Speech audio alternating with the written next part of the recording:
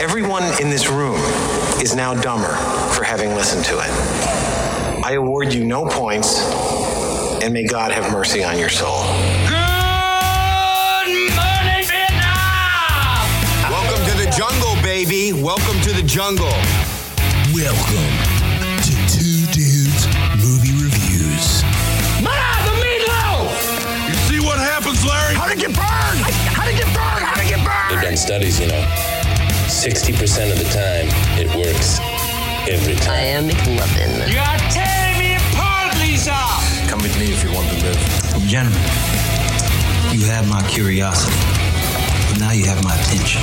Now, here's your hosts, Sky and Colin. Here's Johnny!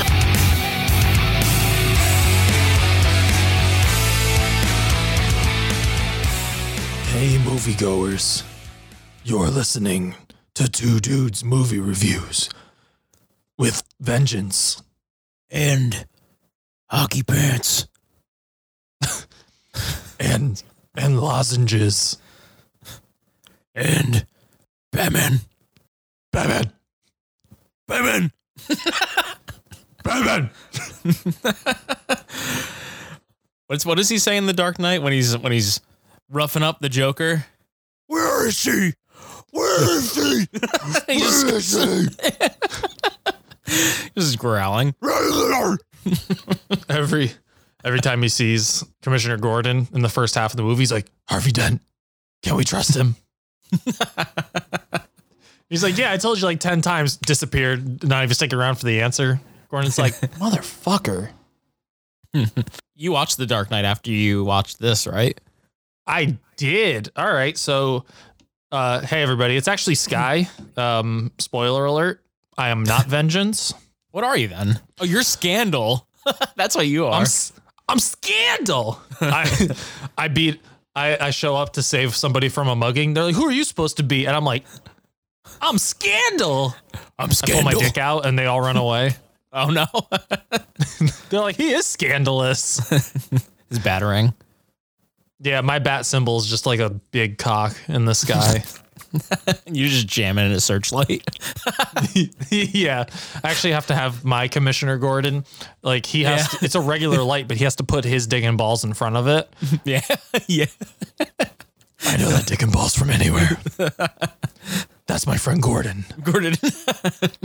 What a sweet package. I gotta go meet him on a rooftop.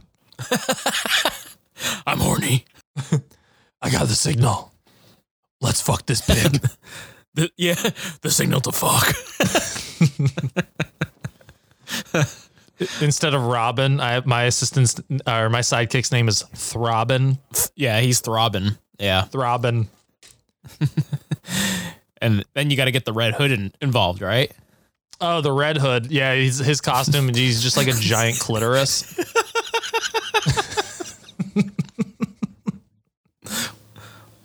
Oh man. Oh yeah. Ooh, Nightwing, more like tight thing. Yeah. Word. The Riddler, more like the diddler. Joker, more like the poker. Oh, I was gonna say poker. Beat you.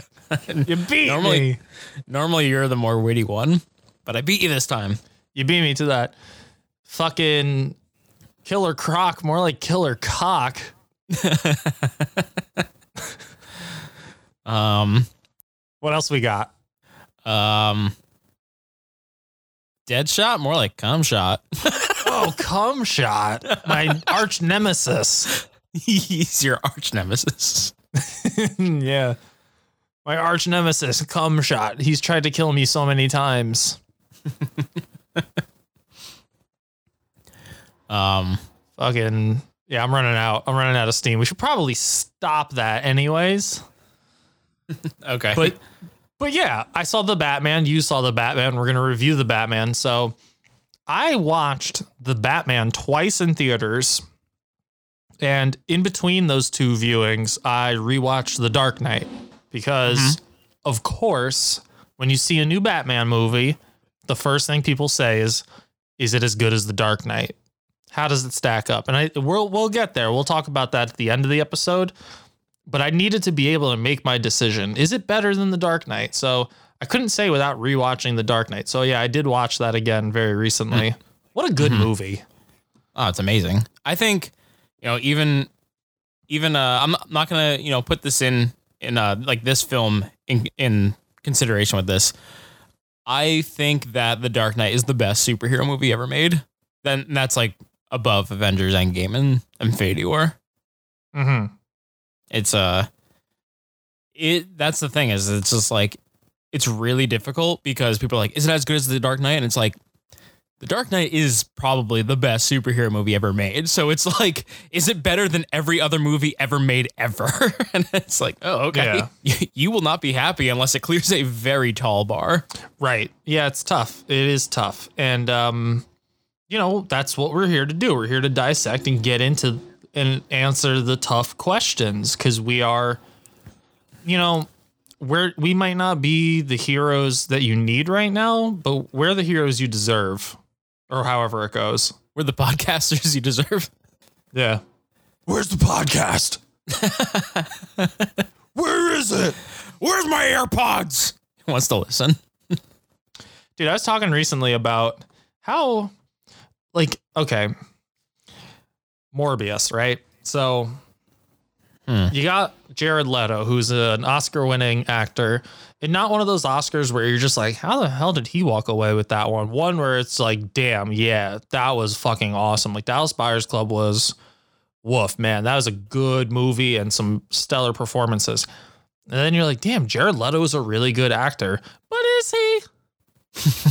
Is he? Because he's been in more shit than he's been in good. And he makes very wild, over-the-top character choices. So with that in mind, I'm starting to feel weird about Tom Hardy. And we talked about this in Venom. And it's, he's done a little bit more disappointing stuff recently. And then I'm like looking back and I'm just like, Dark Knight Rises is cool, but like, what the fuck are the accent choices that he makes? So many wild accent choices, like, and inconsistently, like, look at how he speaks as Eddie Brock in Venom, like trying to play a New Yorker. And I don't know what's going on there, but also like, why do you talk like that as Bane? Like, correct me if I'm wrong, comic book fans, I'm a Marvel guy.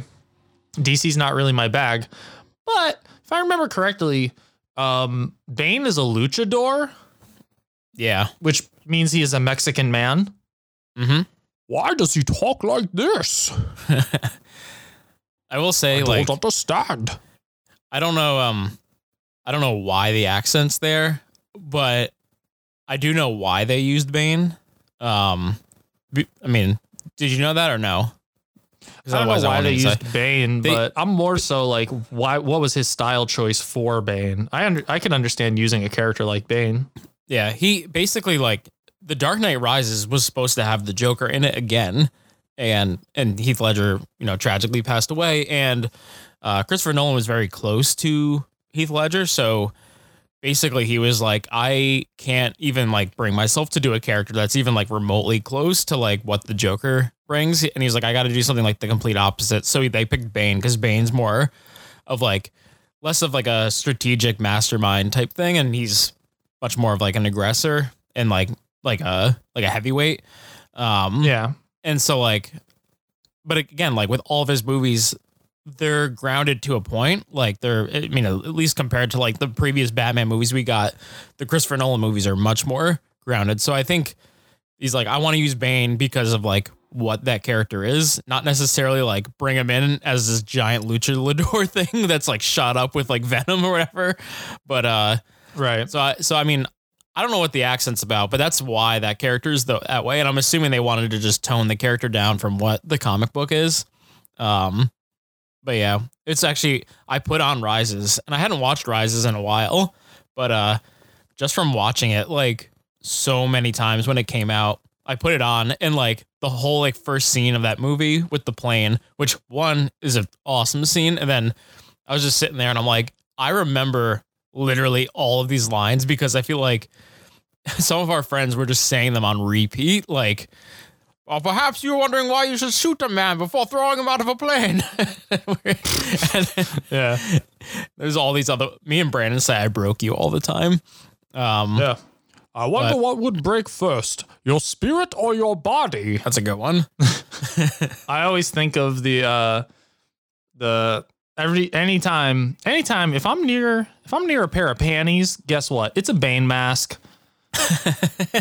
and I'll put it on and I'll always be like, you merely adopted the shadows. I was born in them. You should do the one where nobody cared who I was before I put on the mask. Oh, that'd be good. Yeah. Yeah. So we're idiots, but we're here to review Batman. Yeah, exactly. But before we get into it, I just wanted to ask, because I care about my co-host. How have you been, sir? I feel like the Swampies haven't heard enough of how we are. They probably don't care either, but They probably, I don't know. Some of them care. We get messages every once in a while. It'll be like, hey, hope you guys aren't dead. When's the next episode coming out? And we're like, hey, sorry, we are dead, but new episode will be out next week. coming out from the grave. Ooh, we should do an episode from Beyond the Grave for like Halloween. That would be really spooky. Yeah, that'd be cool. Maybe we can pay like some doctor. Oh, you know a doctor. Maybe they can kill us for like, just about 2 hours so we can record and then bring us back to life. Yeah. Can you just stop my heart for like 1 to 2 hours? Honestly, we joke, but that wouldn't be a bad idea. Like if we were like desperate on our last rope, trying to do anything just to get more traction on the podcast, sort of a last resort, so to speak. Yeah. I would let someone cut my life into pieces. Yeah, I was going to say that. Say what you will about how stupid and memey that song is. That riff is pretty tight. Yeah. But anyway, how have you been? That's about how I've been. Okay. I've been good. I've been working, busy boy. Actually just got back a little while ago from a scholastic book fair at Logan's Elementary School. So with the parents got to go choose, you can just send them in with a check or cash, or you can go and shop with them. So I was like, hell yeah, I'm going to shop with them. I want to go to a book fair. Man, book fairs were so much cooler when I was a kid. Oh no. Because it was like in the library. It's just like, I don't know, just looked different. This was like in a hallway with a bunch of like metal racks with books on them. I was like, this is sterile. Also, the books aren't as cool. What was funny was a kid runs up to his teacher. I'm standing online with Logan and his mother is with us. So we're all, book fairing it up. And this kid runs up to the teacher who's standing nearby. And the little kid's just like, it's like, there's a book over there that's written by John Cena. And then she's like, that's great. And he's like, yeah, and just runs away. And I was like, that kid is me when I was a kid. I was like, this book has a wrestler on it. Correct. That's what I want. When I went to the book fair as a kid, I would only get like, erasers shaped like dinosaurs. Yeah. And then any book, because I grew up in the 90s and the animated series was on at the time, any book about X-Men or Shaquille O'Neal. That was, I loved Shaq. I actually wrote a song about it. And it was called Love Shack. And it ended up being recorded and played by the B-52s. They did change the spelling, which I thought was a poor creative choice because it really does change the narrative of the song. They were singing about a location for love, and I was singing about my affection and affinity towards Shaquille O'Neal. Yeah. So I got some gripes there. But that's that's something for another day. Am I right? But I'm going to ask this question, but I know the answer. I don't think we've talked about it on the show yet. What's new with you, Colin? Oh man. Twerking my life away. And I did get engaged. Whoa, flabbergasted. Whoa. Radical, dude. Yeah, man. We went to Colorado. Me, my brother's wife, and Brianna, and we rented out this stupidly nice like house kind of up in the mountains. It was like a cabin, but it actually slept 16 people when there was 5 of us.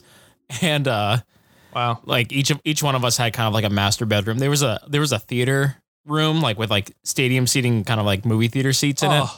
Yeah. The dream. It was awesome. And proposed there. It was really nice having everyone together. And Yeah. I have a family with you. yeah, we did some outdoorsy stuff. We skied. Which I was in ski club in high school, and I skied like a little bit in like college, and I hadn't done it in probably like 8 years. I forgot how strenuous skiing is, especially if you like don't regularly use some of those muscles.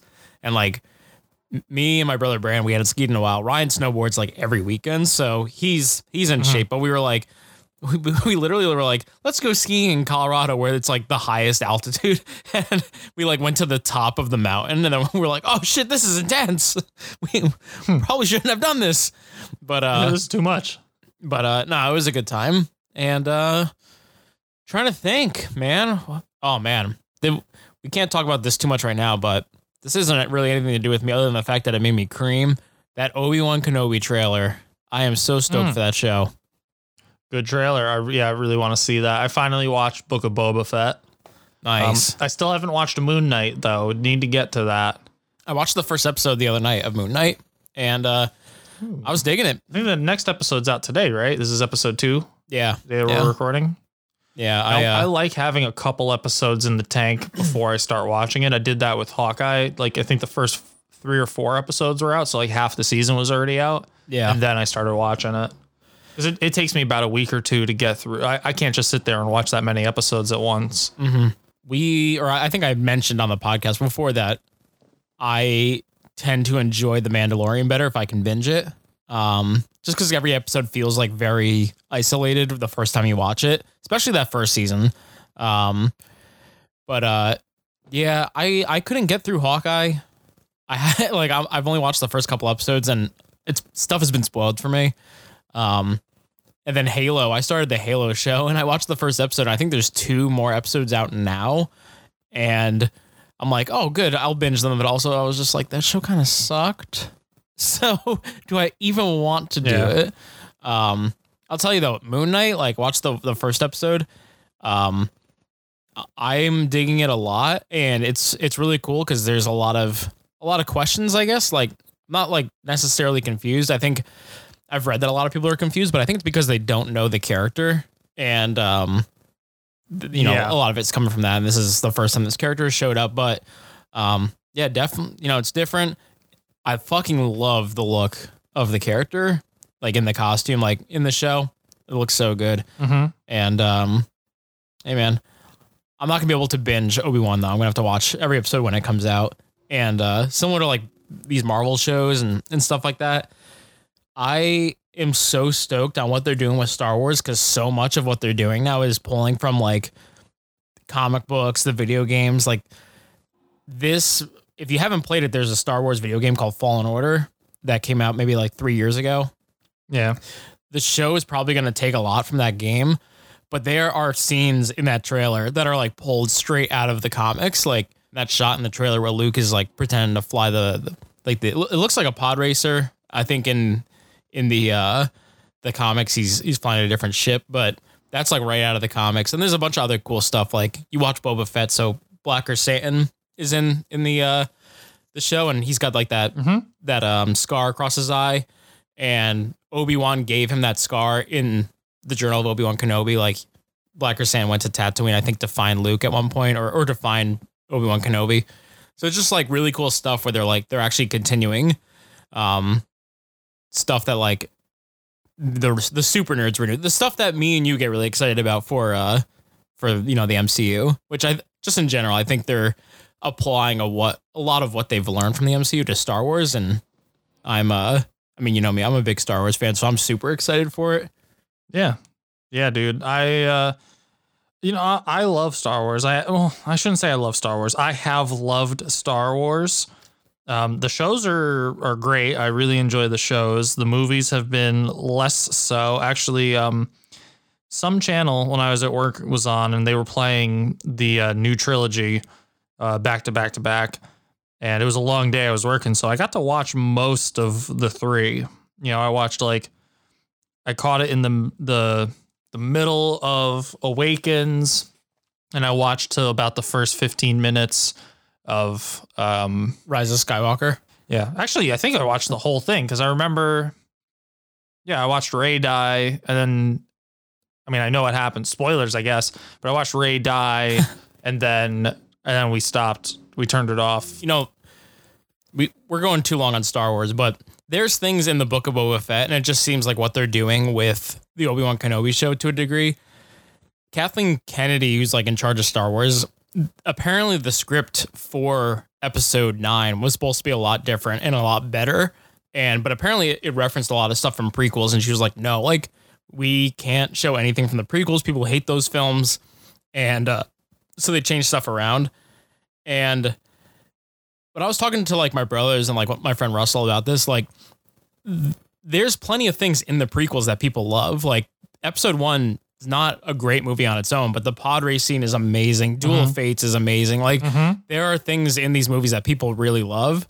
And especially like, I think it was episode 5, the first episode that Mando shows up in the Book of Boba Fett had so many prequel references to it. And it was like the first time that it felt like they weren't like ashamed of the prequels, that they were just like embracing, like, this is the story.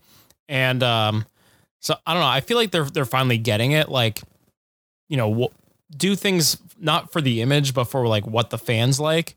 And so I don't know. I'm excited. Like, and also those sequel trilogy movies suck. There's a rumor that apparently there's going to be something in it that's going to retcon something that people really hate about them. But I don't know. We're going too long on Star Wars, but yeah, it's I think Star Wars is in a good spot right now. I'm excited for Taika's movie and Patty Jenkins' movie, if that's still happening. So hell yeah, Trailer Park.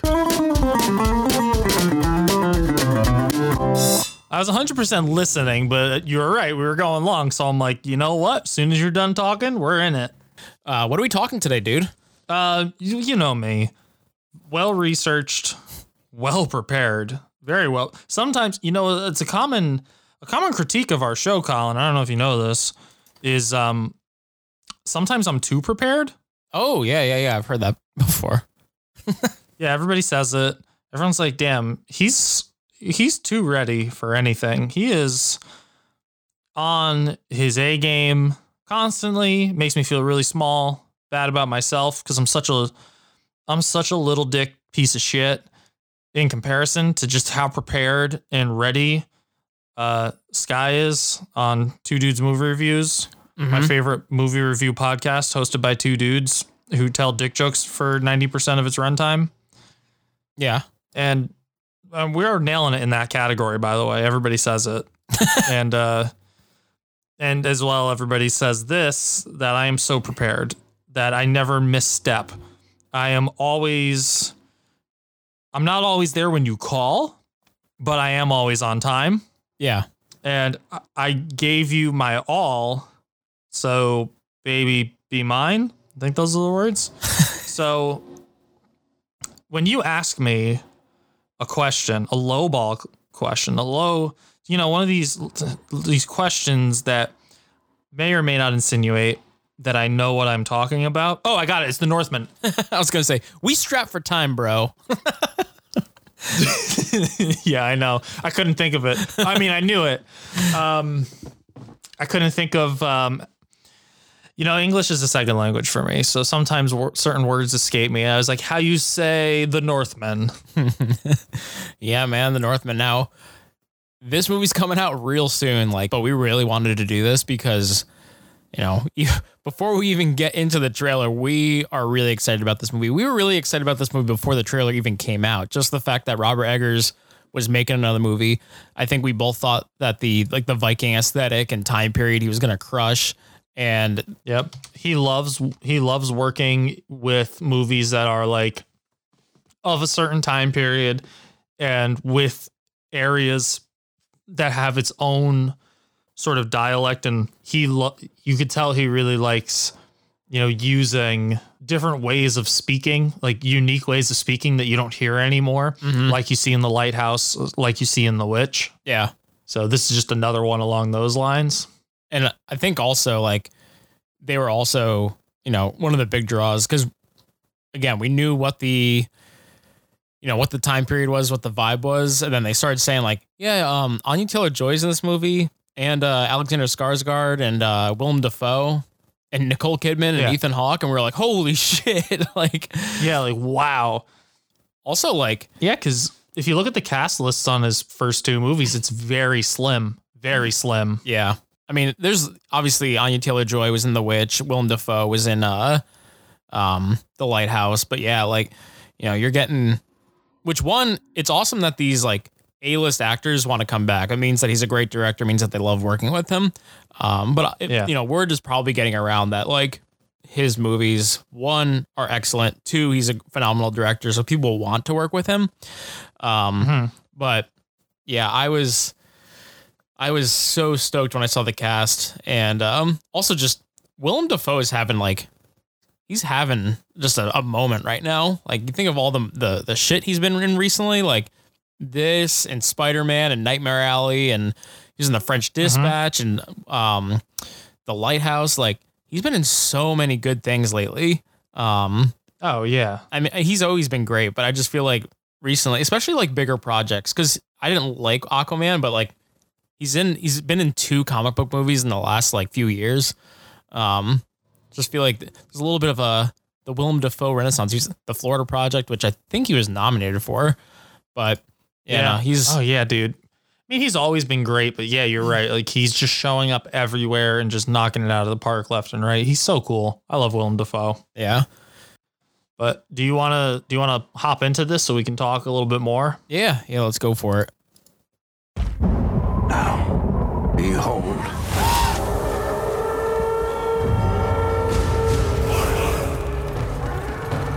He's here. He's here. Mother! Father is here! The king, my lady. Yeah, right out the gate, I really like this look and this vibe. And you cannot escape it. So creepy, so weird. I'm getting shades of The Lighthouse, especially when it comes to certain like camera movements and like these close-ups on like their faces and things. Yeah, the close-ups especially.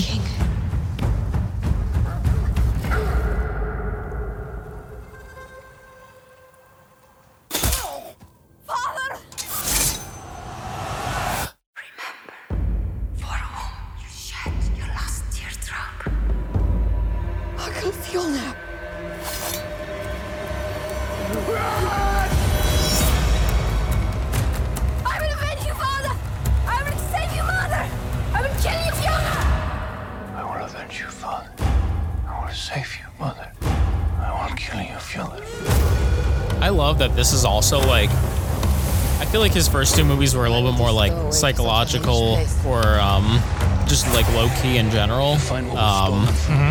This looks like it's gonna be a little more like actiony. Yeah, more of an epic. Yeah, definitely, and very interested how he's gonna do with that. Hate for your enemies. It does make, so we should also mention this is he's only done 2 movies before this, but they were both with A24. This one is not with A24, so you have a bigger cast. I think he probably was able to get a bigger budget, and he probably needed that for what he wanted to do here. So I can see, watching this trailer, I could understand, oh, this is so cool. It's fucking slick. That is just so badass. Fucking catches a spear coming at them and just fucking grabs it and then spins it around, throws it right back. Like, badass. Yeah, you see like there's this really trippy stuff going on. I bet you there's gonna be like some like kind of witchcrafty, like mystical stuff, which obviously he's good at. And this movie looks awesome, dude. Yeah. I can't get over just how excited I am to see this. Yeah. We're both really stoked. Like this is, I would say, is definitely going to be an episode on the show, but we going back to what you said with like the witchcraft, I think there is going to be some element of that. It looks like there's a couple of characters early on that they show around like 1 minute or 50 seconds that definitely look like they're, falling into that witchery, the witchcraft vibe. But the one thing I will say, I think there's going to be some scenes that are more like psychedelic and trippy, because there was an interview with, I think it was Alexander Skarsgård, and he was like, yeah, there's this scene where like me and Willem Dafoe basically have to like take some like hallucinogenic drug and get naked. And he was like, man, if there's one person in the world that you want to get naked with and pretend to be tripping, it is Willem Dafoe. And I was just like, whoa, this movie's going to be crazy. Yeah, dude. Honestly, there's not much you could say to sell me more on it, but then anytime something comes out, I'm just like, yeah, I want to see it even more now. Somehow it keeps getting more, even better and better. Like the anticipation and the excitement. I find it hard to believe that it won't live up to expectations. I think Robert Eggers, for only having 2 movies under his belt, really, with The Witch and The Lighthouse, I love those 2 movies a lot. I'm actually wearing a Lighthouse shirt right now. Oh, cool. And you know, I'm just a really big fan of his, and not just does he make cool and interesting movies, but the craft behind his films, his work behind the camera, and his, you know, the scores to his movies, the tone and everything, like it all comes together and not only hits on a high level because of how skilled he is, but hits on a level personally for me, speaking to my tastes. Yeah. And now venturing into like this kind of like Viking world, and like we said, a different time period than we've seen him work with, but working with like, you know, different like languages and dialects and things like that, and even he co-wrote this with somebody who is actually like Swedish or something, who actually has, you know, more of that Norse lineage in them. So I'm sure part of that was to help with the language, to help with the history of like the area that they're talking about and stuff. So I think there's going to be a lot of authenticity in this, which doesn't surprise me from him. The other person who co-wrote this movie with him, I have no idea. It's like Sion or something, but I was just butchering his name. But he wrote Lamb, which came out last year. I don't even know if you ever went and saw Lamb, but oh no, I didn't get to see it. Yeah, he's from Iceland though. The one thing that I was gonna say, just that I'm also really stoked about about this movie, you know, he's already proven that his cinematography, like his vision and his shot composition, is like amazing. And he was nominated, or, you know, the cinematographer for his movie was nominated for cinematography on The Lighthouse, which is basically just a movie that takes place in like one small close quarter location. So like on this film, he's taking all of that great composition and experience he's gotten, but applying it now to these big landscapes and big open areas. Like there's some shots I'm just like, that looks gorgeous. Like 145 in the trailer is just like this huge wide, and I'm like, oh, it looks so good. So I'm very excited to see like what he does on a bigger scale, pretty much just across the board, like the action, like all the cast, like the shots.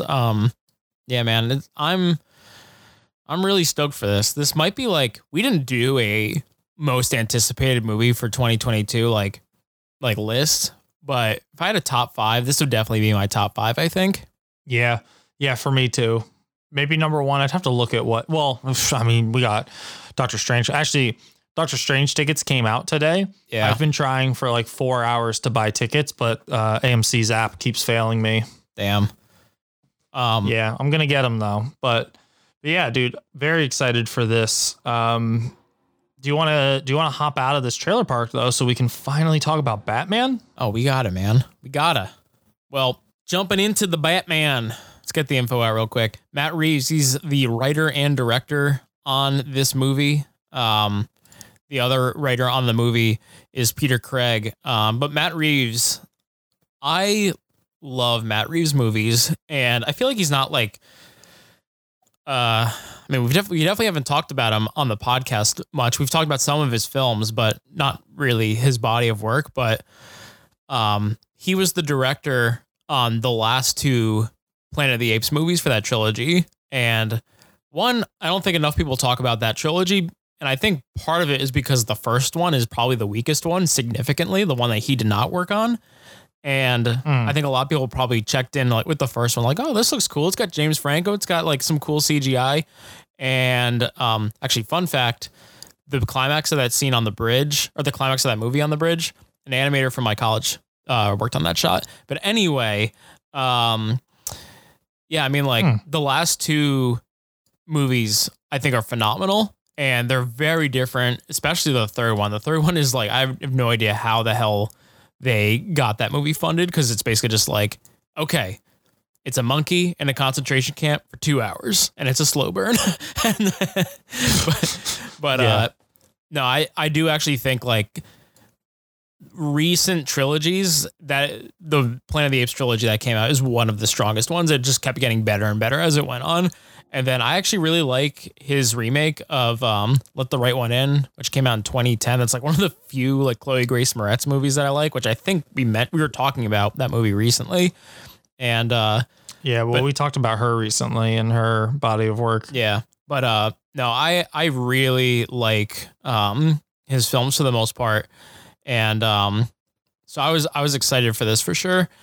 And obviously you got the Pats, which we've pretty much been stroking them off for like 3 years now. Basically, since the show started, we've been like, Robert Pattinson is a man rocket. And so yeah, we were so stoked. Well, we've been telling everybody, but everybody's like, oh, Twilight boy, shut up. Shut the fuck up. And I said when we did the first trailer for this in our trailer park long ago, I was just like, anybody who says, whoa, Twilight guy's going to be Batman, blah, blah, blah.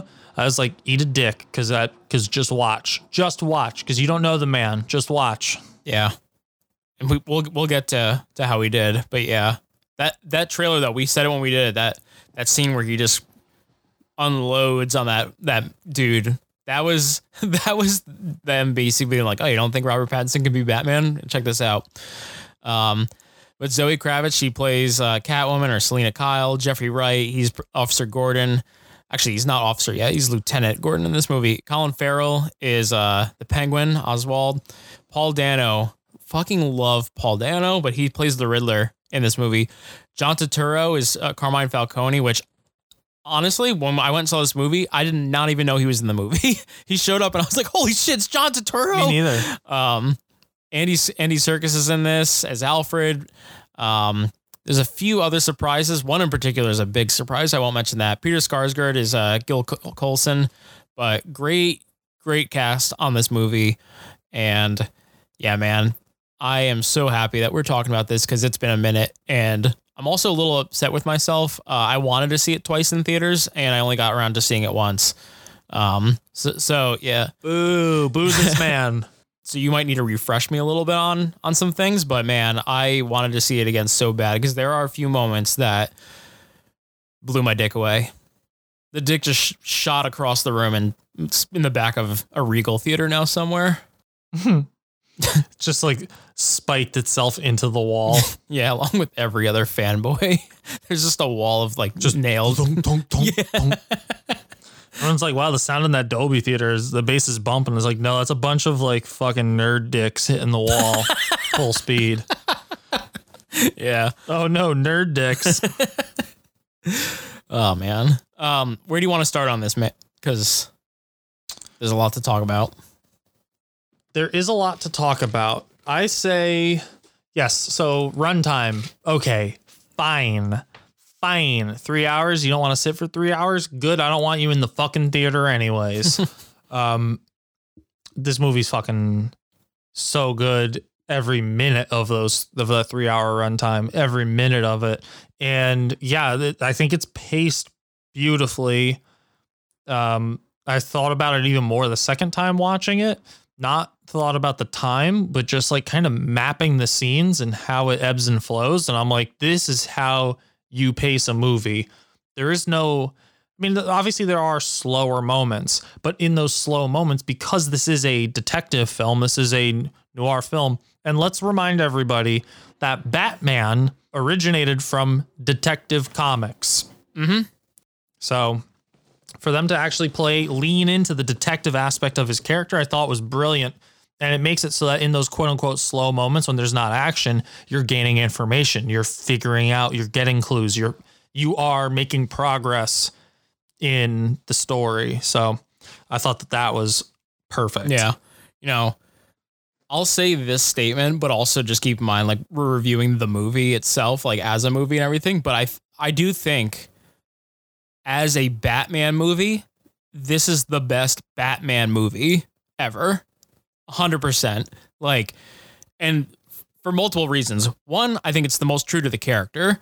I saw a few people that were just like, yes. Oh, I didn't like that he was like moody. And like, there is like one thing that I do have that's a bit of a complaint, and I'll get to that. But when you read the comics, Batman is equally as fucked up as like someone like the Joker in some ways. Like, they're not, you know, they're doing different things, but like, you have to be fucked up to do what he's doing. And Batman is a like emotionally destroyed person.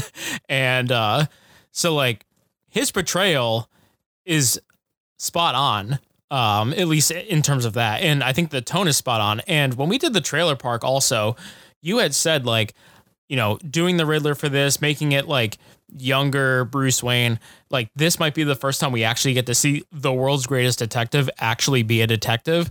So, and then also like, if you go back and you think about every other Batman movie that's ever been made, the things like we were talking about The Dark Knight before and like Rises, the villains sometimes stand out more than Batman in his movies. Like, you know, I think everyone loves The Dark Knight, but everyone talks about the Joker. No one really talks about Christian Bale's Batman. And this is 100% the Batman. Like, this is his movie. This is about him. And so I think, you know, if you're a Batman fan, if you love the comics, if you just love the character, like, this is the most true and like probably the best movie about the Batman, like hands down. Dude, 100% agree. Okay, so I said we would talk about it at the end, but I guess we can talk about it now since you kind of already touched on a lot of my thoughts on this. The argument of, is it better than The Dark Knight? I think, for me, I like this better than The Dark Knight, but it is because of that reason. The Batman is the better Batman. It is a better Batman movie. Christian Bale is not what makes The Dark Knight amazing. Heath Ledger is. I rewatched The Dark Knight, and I think that in the Batman, our Bruce Wayne, our Batman, he is the most on point you can be to the comics. I think that he is the star of the show, as you know it should be. Heath Ledger just stole the scene, every scene he's in, and that's something I'll note in. I don't love Bruce Wayne in the Nolan films. I think he really leans into the douchey billionaire thing, which I get is a facade. But I like that this Bruce Wayne is just not even concerned about being rich. And if you think about most billionaires in our world, is we don't know who they are. We know the few. We know a couple of them because they put themselves out there. Jeff Bezos, Mark Zuckerberg, Elon Musk. But for the most part, we don't know most of the billionaires in the world. So it doesn't make it makes sense that if he wants to be reclusive, I get that. Fine. I like that it's different from every other Batman that we've seen so far. I also think, and this will play more into more generalities with the movie, the tone of this movie is so good, so spot on, dark, dreary. I think it's a better looking Gotham than Nolan's films. I think Nolan's Gotham City is very sterile. I understand he wanted it to be grounded. Gotham in Nolan films feels like pieces of New York and Chicago, which is what he did. And that's what it feels like. So mission accomplished, but I don't feel like I was transported to Gotham. It felt like you made Gotham a modern city. A lot of square buildings, big windows, fluorescent lighting. Even the Batcave in the Nolan films is a giant empty stone rectangle with fully fluorescent ceiling. Mm-hmm. So very sterile, very plain. This felt like, instead of making Gotham into this sterile environment, this modern city in New York and Chicago. It made the Gotham City from the comics, this Victorian architecture, this, Art Deco architecture. It brought it from the pages of the comics and made it feel real. I felt, and there's so many times in the movie where you're going to the same establishments. You're going to the Penguins hideout. You pass Gotham Square Garden and stuff, and it starts to establish in your mind like these markers, and you can kind of get a better understanding of the map of Gotham City. And it didn't feel like you were in New York. It didn't feel like you were in Chicago. It felt like you were in Gotham, but it felt real. Mm-hmm. And I think that what they were able to do in this movie was take it from the pages, bring it into reality. It felt grounded, his costume, like the way he uses things, even hit the Batmobile, which that's a whole other thing we can talk about in a minute. I think that this actually felt more grounded in reality than Nolan. I don't like the Batmobile in Nolan either. It's a fucking tank. You know what I mean? Like the tumbler. Yeah. But so much of that, I feel like doesn't translate as well in Nolan's films as this does. This is the epitome of what a Batman movie should be. It's the darkest it's felt since Tim Burton, but Tim Burton had a lot of camp in his movie, even though he is known to be like this darker guy. Mm-hmm. At least he got the art direction fit very well for Batman, but this is the best example of Batman as a character, Gotham City as a setting. And yeah, I think it's just unmatched. Like no one's come as close as this has. This is spot on perfect. Yeah. In that regard. For me, because you just gave again, I was going to say it like towards the end of the episode. For me, I think The Dark Knight's a better movie. I do think that it's a better movie. I think The Batman is a better Batman movie. Like just in general, like going back, agreed with everything you said. I think a lot of those things just apply to like, that's how the comic is. That's how the character is. I just think The Dark Knight is overall a smarter movie. And one thing that I do like about that movie as opposed to this movie, and again, they're doing different things, but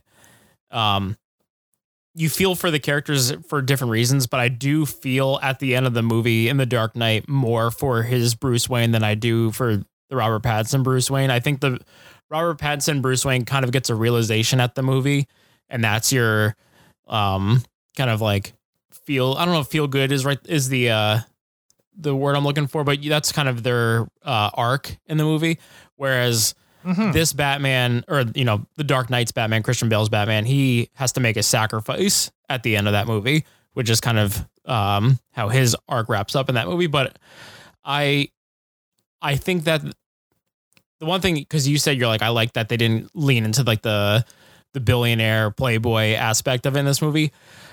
I don't need that, but I would have liked to have seen there be some variation in the out in public Bruce Wayne, because I do think this Bruce Wayne is very one note, and I like the darkness in it, and I like the mentally unstable kind of part of it. But this movie is pulling a lot from Year One, and it's pulling a lot from The Long Halloween, and actually, I like a lot of the things that they did from Year One in this, but I do, even in those things, Bruce Wayne does have to keep up some sort of an image. And at the very least, just it does make sense. Like if you're acting the same way in public that you do when you're Batman, it's like you do have to cover up your identity. So right. I'm not a huge fan of that with this movie, but yeah, going back to it, like I do think that this movie as a Batman film is significantly better than Nolan's movies, but I do like The Dark Knight as a whole better. Now I did want to say this, and I think I said this to you off mic, unless I said it to my brothers, but you were talking about like the world and everything.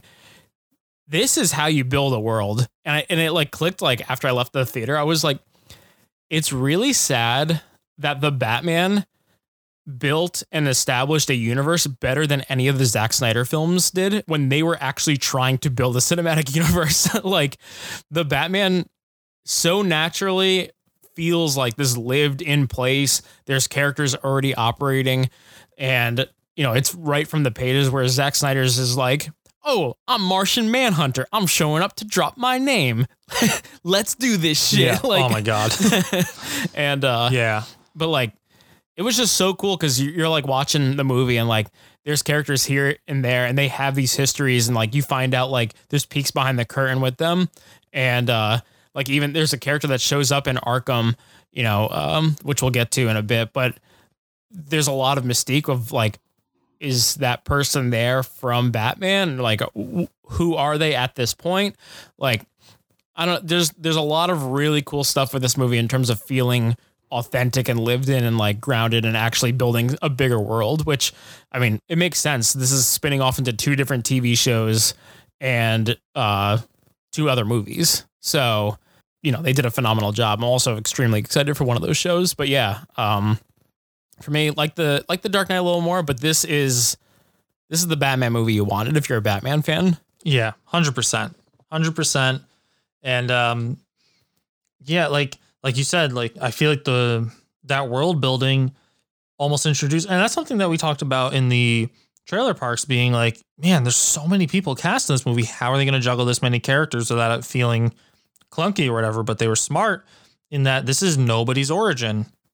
Maybe the Riddler. It's kind of like a Riddler origin story, but, you know, people are just operating and he's had interactions with some of these people already. These relationships are already existent. You're just being dropped in to his world. And I loved that. We don't need to see the parents thing ever again. We get it.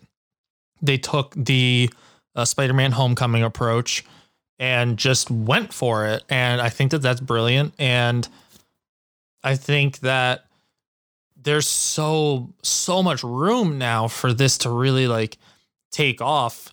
And there's so many places that this story, this character can go. You know, it's so early in his career as Batman. It's only his 2nd year operating.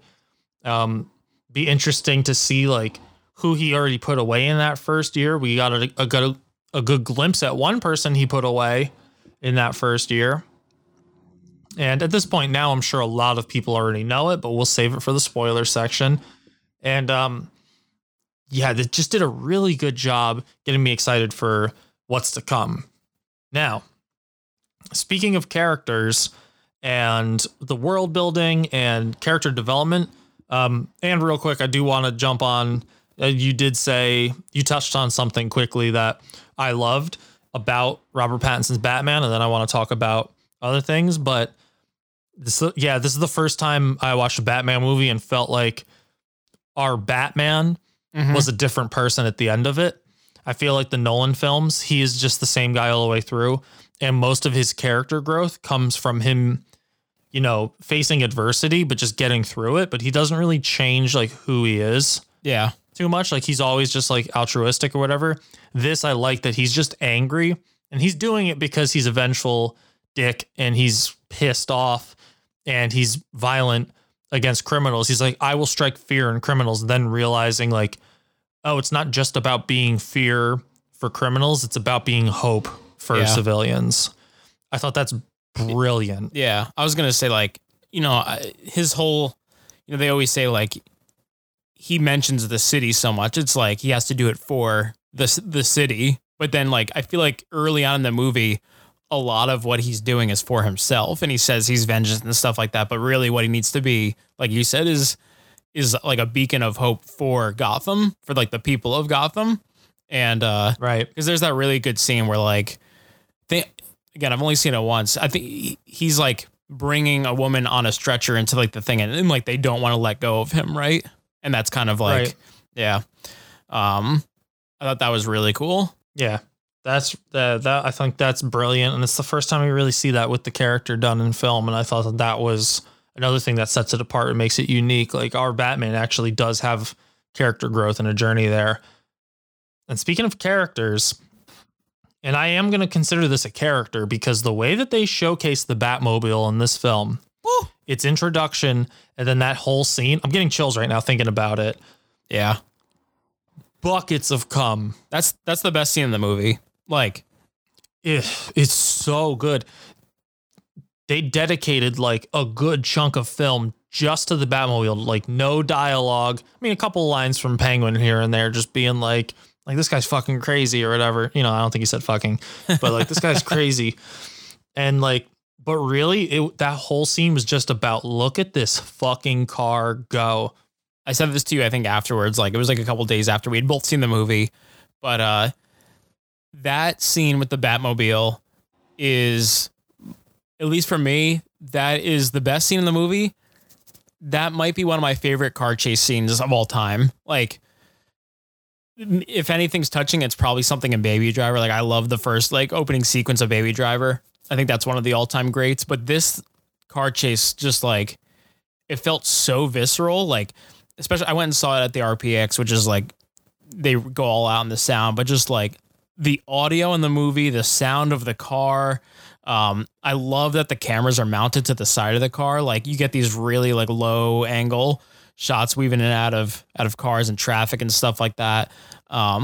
Like, when I was watching it, I was getting chills. I was like, this is awesome. Like, this is next level planning for an action. Like, this is how you make a fucking action scene. It's visceral. It's exciting. The sound is killing it. Like, that's the main thing. Like, I keep thinking, I'm like, I really want to go see the Batman again. And then in the first thing that pops in my head, I'm like, I want to see that car chase scene again in the theater so fucking bad.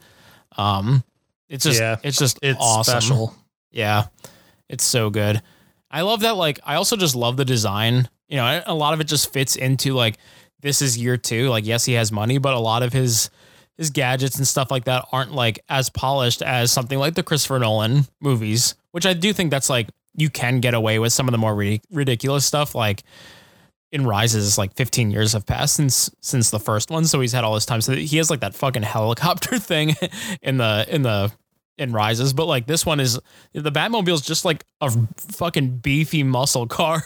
Like, yeah. And, but it's really cool. And, yeah, that entire scene, it was just giving me chills the entire time I was watching it. It's so fucking good. Yeah, man. It's another thing that sets it so apart from previous movies. And it's hard when you have a character you've used so much and an iconic vehicle and stuff. You know, they started, you know, kind of over the top with like the big bat wings, like in the Tim Burton films. Then it gets even crazier with like Batman Forever, Batman and Robin. And then they went like more like tactical military with Nolan, and it's basically a fucking tank and doesn't really resemble that. See, I never really enjoyed the Batmobile in those movies because I never felt like it was a Batmobile, you know? Mm-hmm. Yeah. It didn't have the Batmobile vibe, and like I get what they were going for, but it just didn't feel right. This, I love that it's not so obviously like bat wings or anything like that. It has like the fins in the back because it's like a souped up muscle car. And then you got like that fucking like jet engine attached to the back, but like it feels way more grounded in reality than a tank ripping through buildings. Now I will say, and something that I laughed about with Meg and we talked about after the second time, we're like, he's all like, no guns, it's not my thing or whatever. Like, don't kill people. How many people you think died when those trucks exploded? Yeah. Like so many deaths, unnecessary deaths in that car chase scene. But it's badass, so I'm not going to complain about it. It's badass. And then, you know, what's something that makes, like I mentioned the sound, but something that makes that scene even more badass that is just across the board awesome in this movie is the fucking score. The music in this movie slaps my butt cheeks. Oh, it's so good. Bum, bum, bum, bum, bum, bum, bum, bum. Yeah, they use it. Maybe they overuse it a little bit, but that's also kind of the theme. And I dug it. Like, I mean, there are a couple things like maybe they could have had more individual songs. Like they use that Nirvana song a couple of times, and you know that. But yeah, I really dug it. I thought the music was great, and something also just like little tie here. But there's I think 2 scenes, but one in particular that like really comes to mind. No, there's 2. You know, I don't know if you knew this. The cinematographer on this movie is the cinematographer from Rogue One, and everyone on Rogue like that has seen Rogue One just talks about like, dude, remember when fucking Darth Vader showed up at the end of that movie? And, like he's in the room with you, but you can't fucking see him, and then he like shows up. Like, I think like they knew like people love that shit because there's 2 scenes in particular that they do that. With him, one in the beginning, that one which was in the trailer with like the guns and in the darkness and stuff. But there's a few like parallels to like Darth Vader in this movie that like that's not a complaint, it's just an observation because there's that, and then the theme they've used for Batman is very similar to the Imperial March from Star Wars. Yeah, but, I can pick up on that. Yeah, but that was just something when I was watching. I was like, oh. You learned from Rogue One that people cream their shorts to these scenes where you're like, oh shit, he's coming. I can't see him, but I know he's there. Yeah, I mean, they're not wrong. That's for sure. Fucking awesome. Yeah, love the score. Love like I said, it fits the overall tone of this movie. The tone is unmatched. I would say for these movies. Yeah. In terms of like matching what it should be for Batman, I feel like, they went dark. They didn't make it, but it's also not so dark that like, I mean, little kids probably wouldn't necessarily like enjoy it.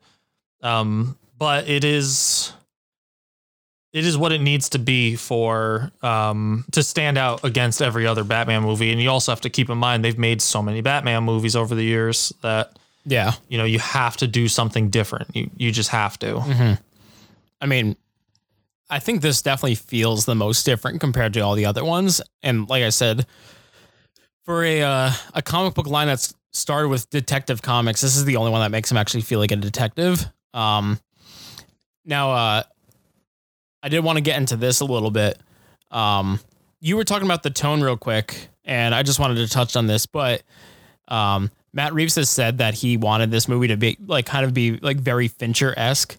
And I think he said that his like main 2 inspirations on it were Seven and Zodiac. And when I hear something like that, I'm like, dope. That's awesome because those movies slap, but also it's a tall order. And I think he nailed both of those. You really see the parallels come through in both of them. And both of those are, rated R movies. This is PG-13. I did think that this movie was going to be rated R. I wonder if there's a director's cut that is actually R, because there are a few scenes that definitely could have been way more gnarly, which like, I do wonder if that was like a Warner Brothers thing where they were like, hey, we need people in the seats. Like we got to tone a few of these scenes down. But there are a couple scenes that, one, are executed perfectly, or at least insanely well in terms of tension, like with like some of the Riddler's traps, but also I couldn't help but feel while watching it, like if this was rated R and they decided to show more, this scene probably would live rent free in my brain. And it's a shame that they had like cut some stuff if they did. I don't know how you felt about that. I did want to ask you, because the word going up into this movie was that it was gory and it was a horror movie and stuff like that. And hearing those things, it made me think that there was going to be maybe a little more, a little more splashiness maybe to the movie, or at least just a little more of like a graphic nature to it. Yeah, I mean,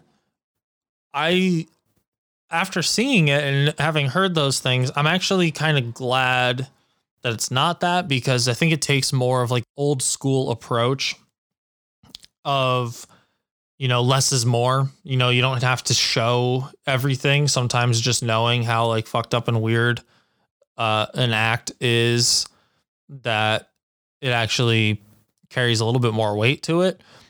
Something that comes to mind in that regard is, I think, the most gut-wrenching scene in the movie when it comes to violence being applied is the scene where you are listening to the voicemail that Selena Kyle's friend left her as she is being murdered. Mm-hmm. That is gruesome. That is unsettling and, like unheard of for a comic book movie, with the exception of Joker. Obviously, Joker was a little bit more graphic and had the R rating. But I don't think necessarily like blood and violence makes a movie more gritty. It's just blood and violence, and it depends on how it's used, because Deadpool is a very violent movie, but I wouldn't consider it a very gritty movie. It's still violence, but done in a comedic way. I feel like this movie without the blood actually hits even harder. Like the hardest, like I said, the hardest hitting scene when it comes to an act of violence is one that you don't even see. You just have to listen to. And I think that speaks volumes to what they wanted to do here. And I wouldn't say that this movie was, and this is a problem, and I think that the reaction was honest, but they just don't understand is when audiences see something and go like, oh, it's like a horror movie. It's like, no, it's like a psychological thriller. But a lot of people have a hard time defining that line. If something makes them uneasy, they just call it horror. Yeah. But this movie's definitely a psychological thriller, which I love. And mixed with like the action, what it doesn't feel like to me is a comic book movie. Yeah. Yeah. In a good way. Like it feels, it doesn't, like if you are not somebody you're not as into like Iron Man, like MCU basically, where it's a little bit more vibrant, there's more jokes being cracked, things like that, then I think you can still go into this theater not being a Batman fan, not being a superhero movie fan like that, but still enjoy this if you're into like that, like kind of noir detective thriller type thing. Like I think this hits on such a hard level for that genre that it transcends beyond just being a fan of comics. Yeah. I think they did a great job. Because, the thing with like a lot of the famous Batman comics is that they are they stand alone, I think, compared to some of the other ones because of how like, I guess maybe gritty is the right word, but like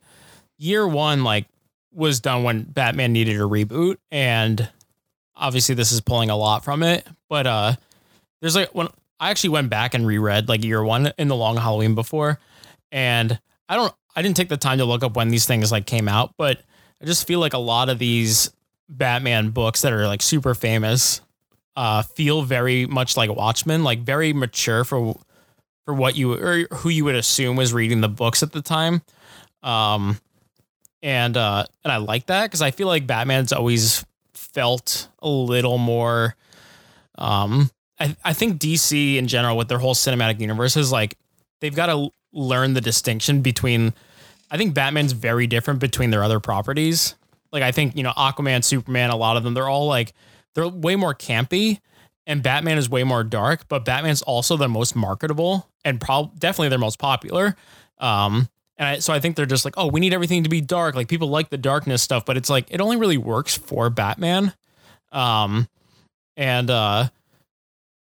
I don't know. I really liked the tone of this movie and what they were pulling from. And yes, it doesn't feel like necessarily your standard comic book movie, but I think going back to it, I think for Batman fans, this is exactly what you want. It feels like the best Batman comics. Yeah. Yeah, absolutely, man. I think that's what's so cool about it is like what I had just said about like, if you're not a comic book fan, I think you can still like this movie. I think if you are a true Batman fan, this hits it right on the head for you.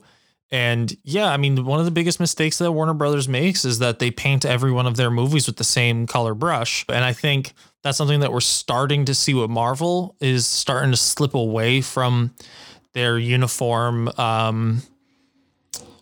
kind of format for their movies. And hopefully Doctor Strange is a step in that direction too. It looks a lot scarier. There's like 4 trailers out. They actually just released another teaser for it today, which showcases a little bit more of what's Scarlet Witch has got going on in it. Again, no humor in it, no jokes. Mm-hmm. And it just feels very different. And you kind of see that with Moon Knight, and you see that they're taking the step and being like, some of these characters don't warrant the sarcastic attitude or like based on like the events that are going, we're doing some heavy shit now.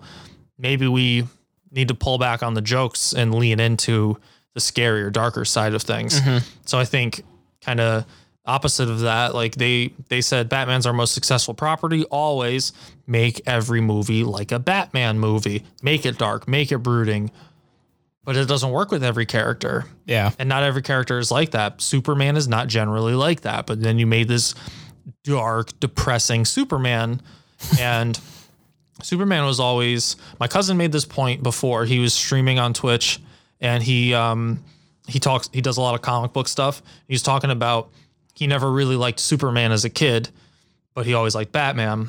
And he was saying a friend of his mentioned to him, he's like, well, Batman represents pessimism, maybe realism, look at the world. And Superman is optimism. Mm-hmm. You know, Superman is everybody's hero, and, you know, he has the power to destroy the world, but he uses it to protect those who are weaker than him. And and that's why they've always kind of been at odds in certain things, you know? Yeah. And, so he's just like, he's talking about how like later in life, he like kind of realized that about Superman. And I think that's true too. And I think that when you take a character who is supposed to be like the ultimate optimist, altruistic and everything, and you turn them into just another brooding, depressing character, now you have no diversity in your universe, and it makes your movies not fun to watch. Yeah. One last non-spoilery thing, and it's very, very short, but I think this movie has excellent cinematography. Love the way it looks. I think shot composition is super strong on it. I did want to know what you thought about the cinematography, because I do think generally it's going to be praised.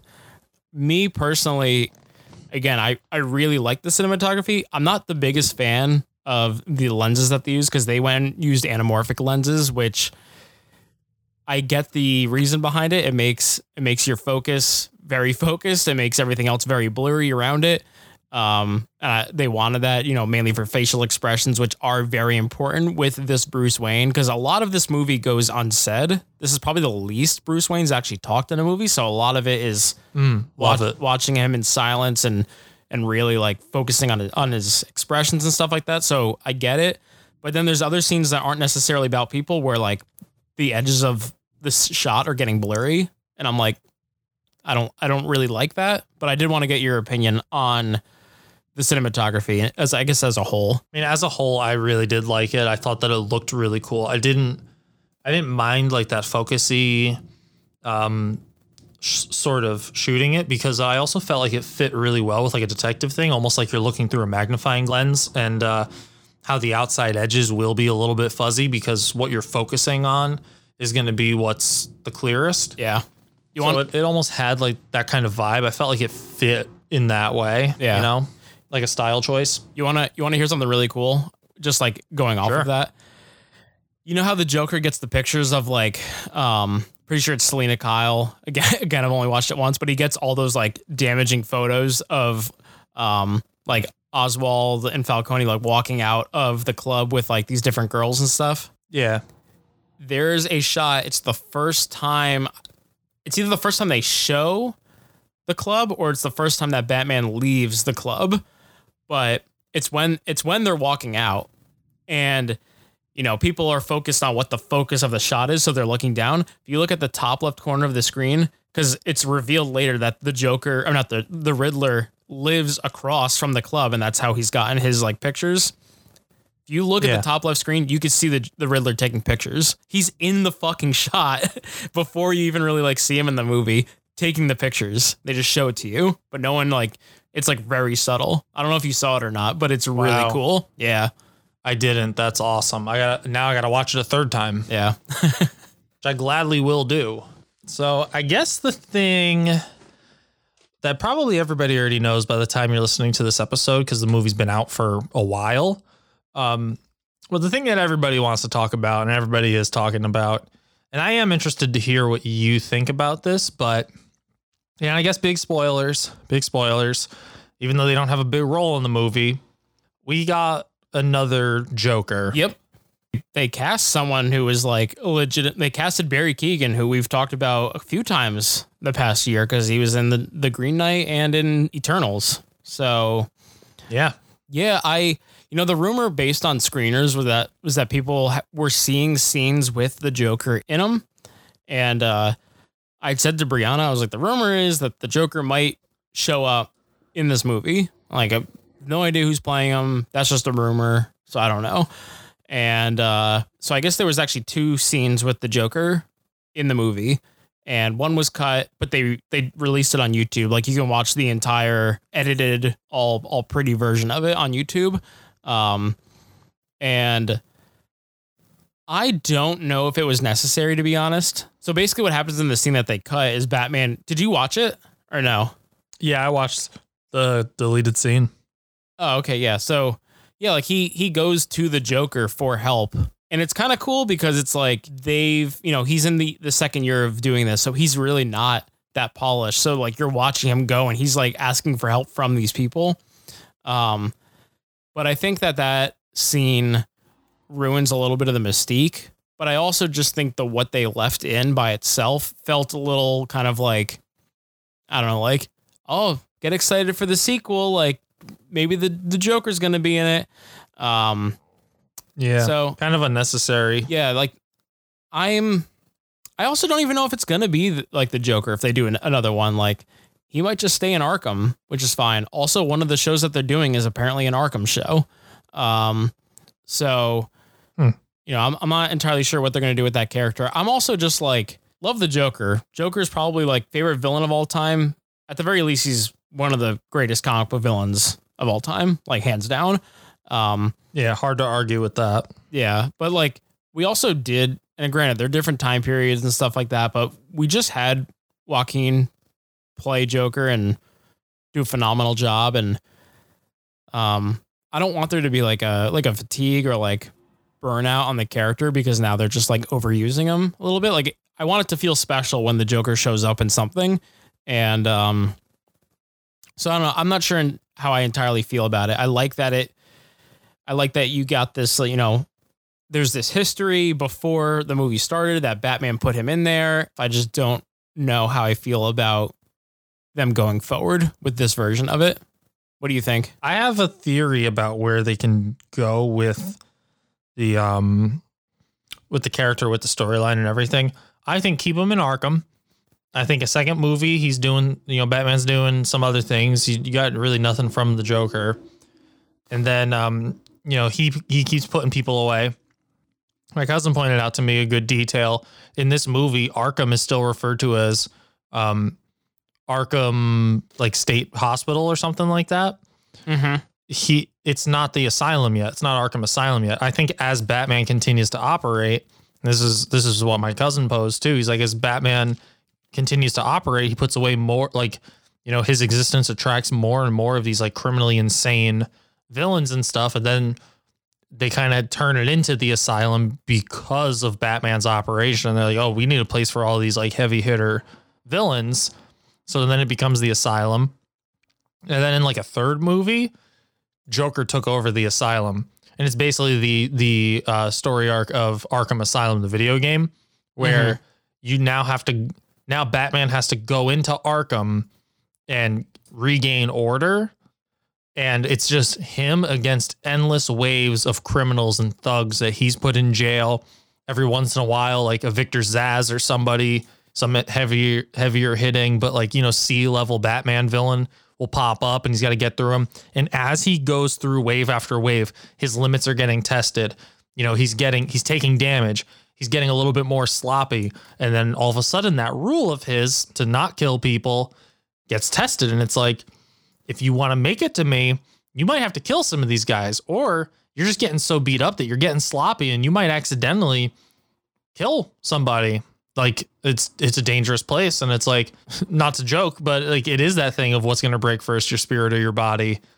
And can the Joker doesn't even care about running Arkham or doing anything. He just wants to see if Batman will break his code to kill these criminals who are trying to kill him, because they don't care. They want him dead.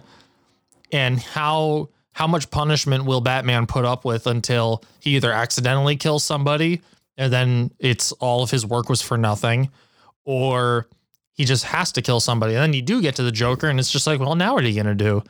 Because I'm not going to stop. I'm going to keep doing this. We could do this dance forever, but I will kill people and their blood will be on your hands. So you could either kill me and save thousands, or I'll just keep doing this, you know, like, yeah, either way, death is on your hands. I think that would be a really cool movie to see. And then you have just one movie where it's just Batman versus the world, just The whole movie is him just going through floor after floor of Arkham, just fucking people up, getting fucked up, and like really like a lot of soul searching. Yeah, I could see that. That definitely feels more actiony than what this movie brought us, you know? Right. I do like that. And I do like kind of like the idea behind the Joker also, just because, you know, we were talking about the Dark Knight, and you know, the Joker in the Dark Knight, like, he doesn't really give a shit. He just wants to like, I want to see if I can make basically like the shining example of what someone in Gotham, you know, is supposed to be go bad, basically, like, which is what he does with Harvey Dent. Like he makes Harvey Dent go bad by the end of that movie. So like, I do like it where, you know, this is almost a game for him. Like, I do like that idea. I'm curious what they do with it, because I feel like there's also just other good characters that they could do. And I really liked, like, obviously for the theme in this movie being much more of like a detective and, you know, like noir type film, that they used the Riddler and made this much more about the investigation. I want more of that. I don't want this to become like an action trilogy, but also I'm not sure like how much of that people are going to want to see. Like, are people going to want to sit through 2 more movies that are 3 hours long where like the entire thing is the investigation? Because we didn't even touch about that. I do think that at times this movie does get a little bogged down with the detective side of it, and less sometimes the character of Batman. I can see where you're coming from with that, but I was not bothered by that. Like, I've seen so much of Batman, and I think so much of what is happening with Bruce Wayne and Batman throughout this movie is unspoken. I don't know. For me, maybe it's because I've been so like jaded by all these other Batman movies and hearing the same story over and over again that I actually appreciated them not focusing so much on everything we've seen before, but just kind of like doing the detective work. I will say there is some sloppy detective work, but it's year 2. He's not a professional. He's not a trained police officer. He does not have this background. He's just, you know, he's basically a freelance PI. and there's room for mistakes. And I like that he is flawed, very flawed. So I can see that. Well, one, it's definitely not going to work in a sequel. He can't do it again. It makes sense for the Riddler because the Riddler is a foe of Batman's, who he knows he can't go toe to toe. He can't fight him with strength. He has to fight him with his mind. And this makes sense. But if you have a, you know, Killer Croc, you're not solving puzzles. I'm like, yeah, man, I wonder what's going on here. Like, it's a fucking crocodile from the sewer, you know, like go get him. You know what I mean? Like, I think the villain would be very important as to what comes next. And I think it'd be really hard to do this same type of movie again. Now you have to advance. So if it is a little bit more actiony, I think that might be where it has to go, unfortunately. But I think if now that you've set this tone and you know how to, you know, live in this world and how to have this character realized, I think you should be able to apply it to different genres. Well, I mean, you could do Scarecrow and go full bore horror movie for the next one and then go action movie for the third one. There's places you can go. It depends on what characters you want to use. I've heard a lot of rumors about Hush being the next thing.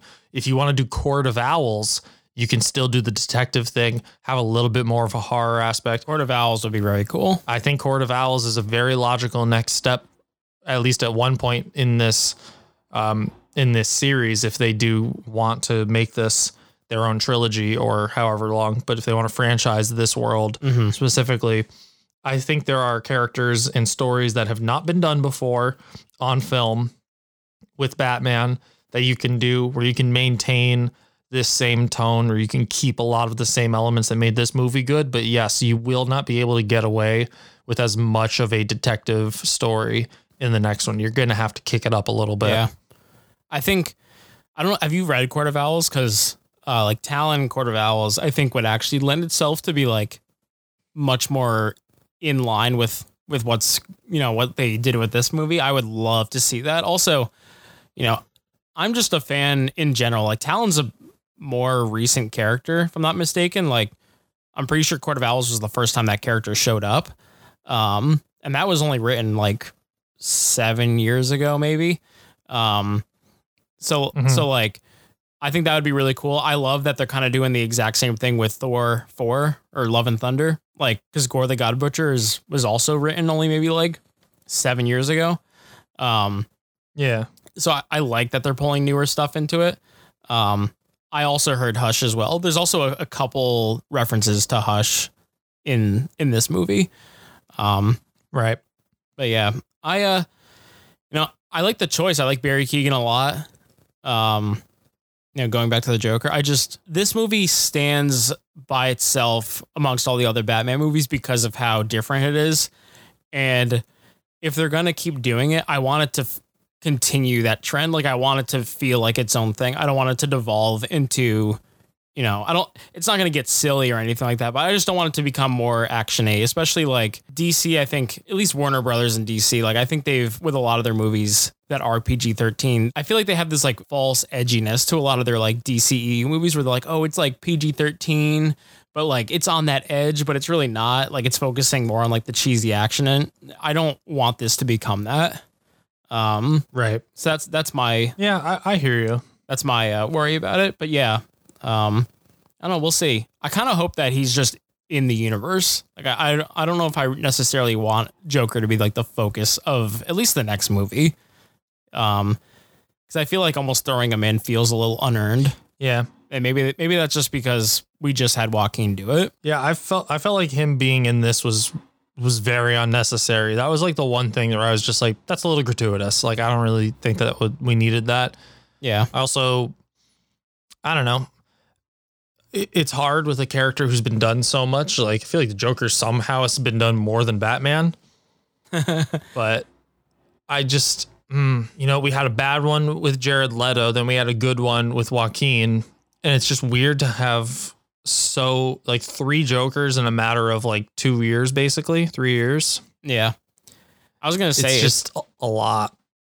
It's funny though, because like you see more like tier rankings or like rankings like in print or online or whatever of people being like, let's rank all the Jokers. Like, no one really gives a shit about like, let's rank all the Batmans.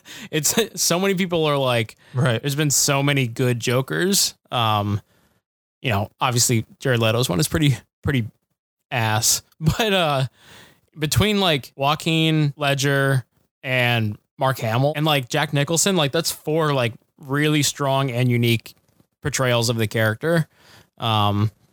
Whereas like there's some Batman portrayals that no one gives a shit about. Yeah, Val Kilmer. My favorite Joker is the Galifianakis one.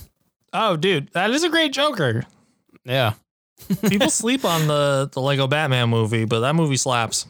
I was joking that was my favorite, but I do like his character a lot in that movie. I also just love that like borderline gay relationship between them in that movie. I think it's really funny. Yeah, it's so good.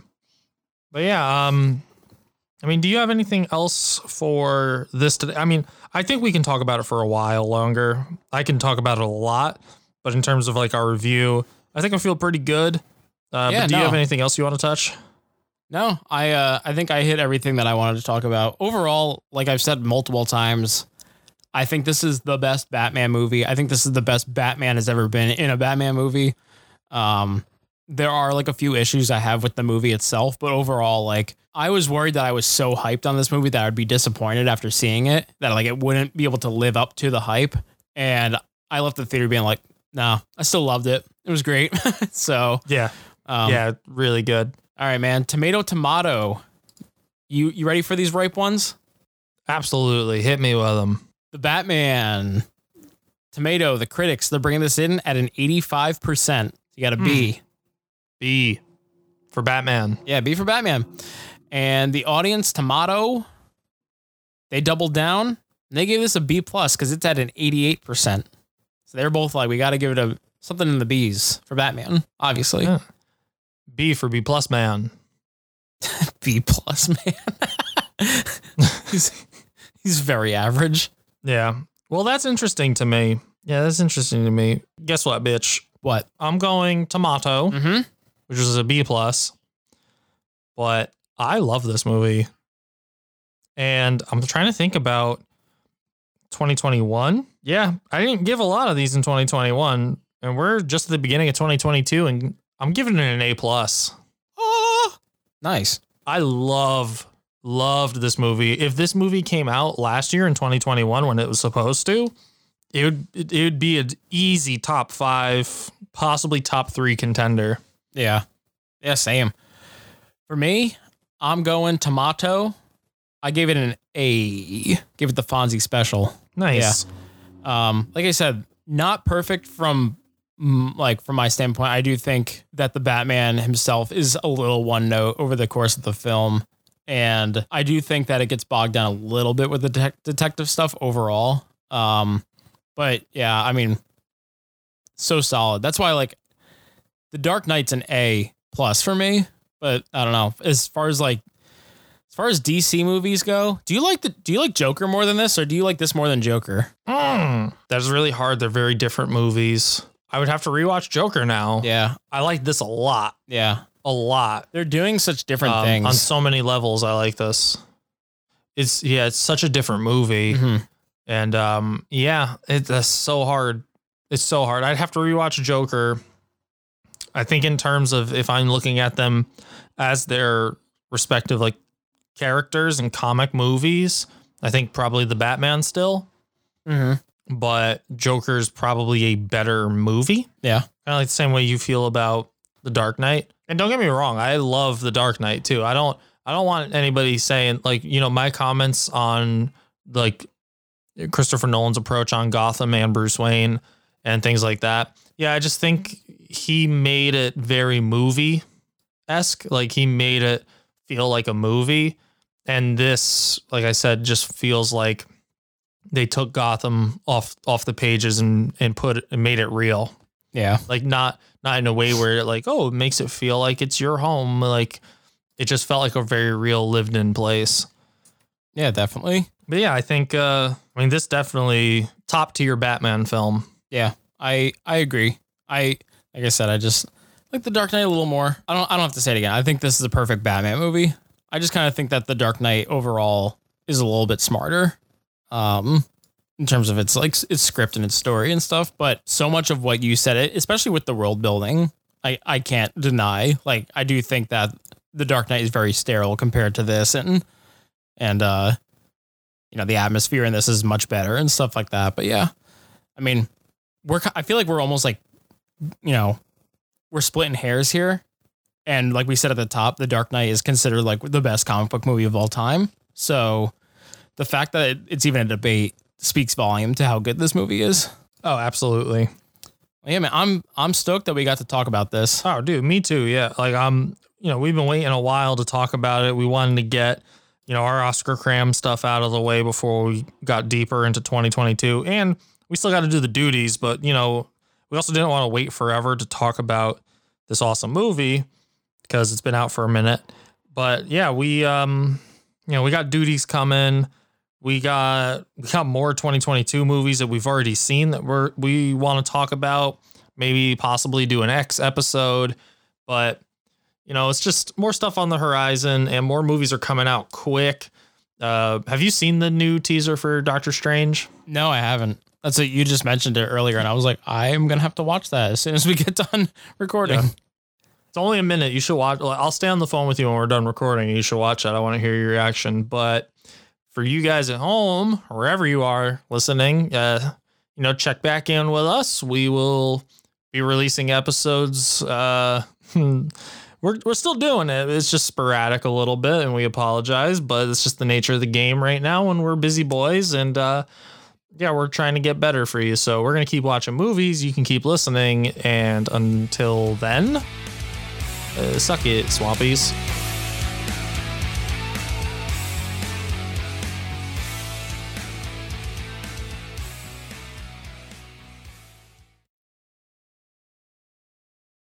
Oy vey, man. I got so much cleaning to do. I was going to say, I got so much shit to do. I got to clean still. Finn has a back problem. Like Finn got hurt at the dog park.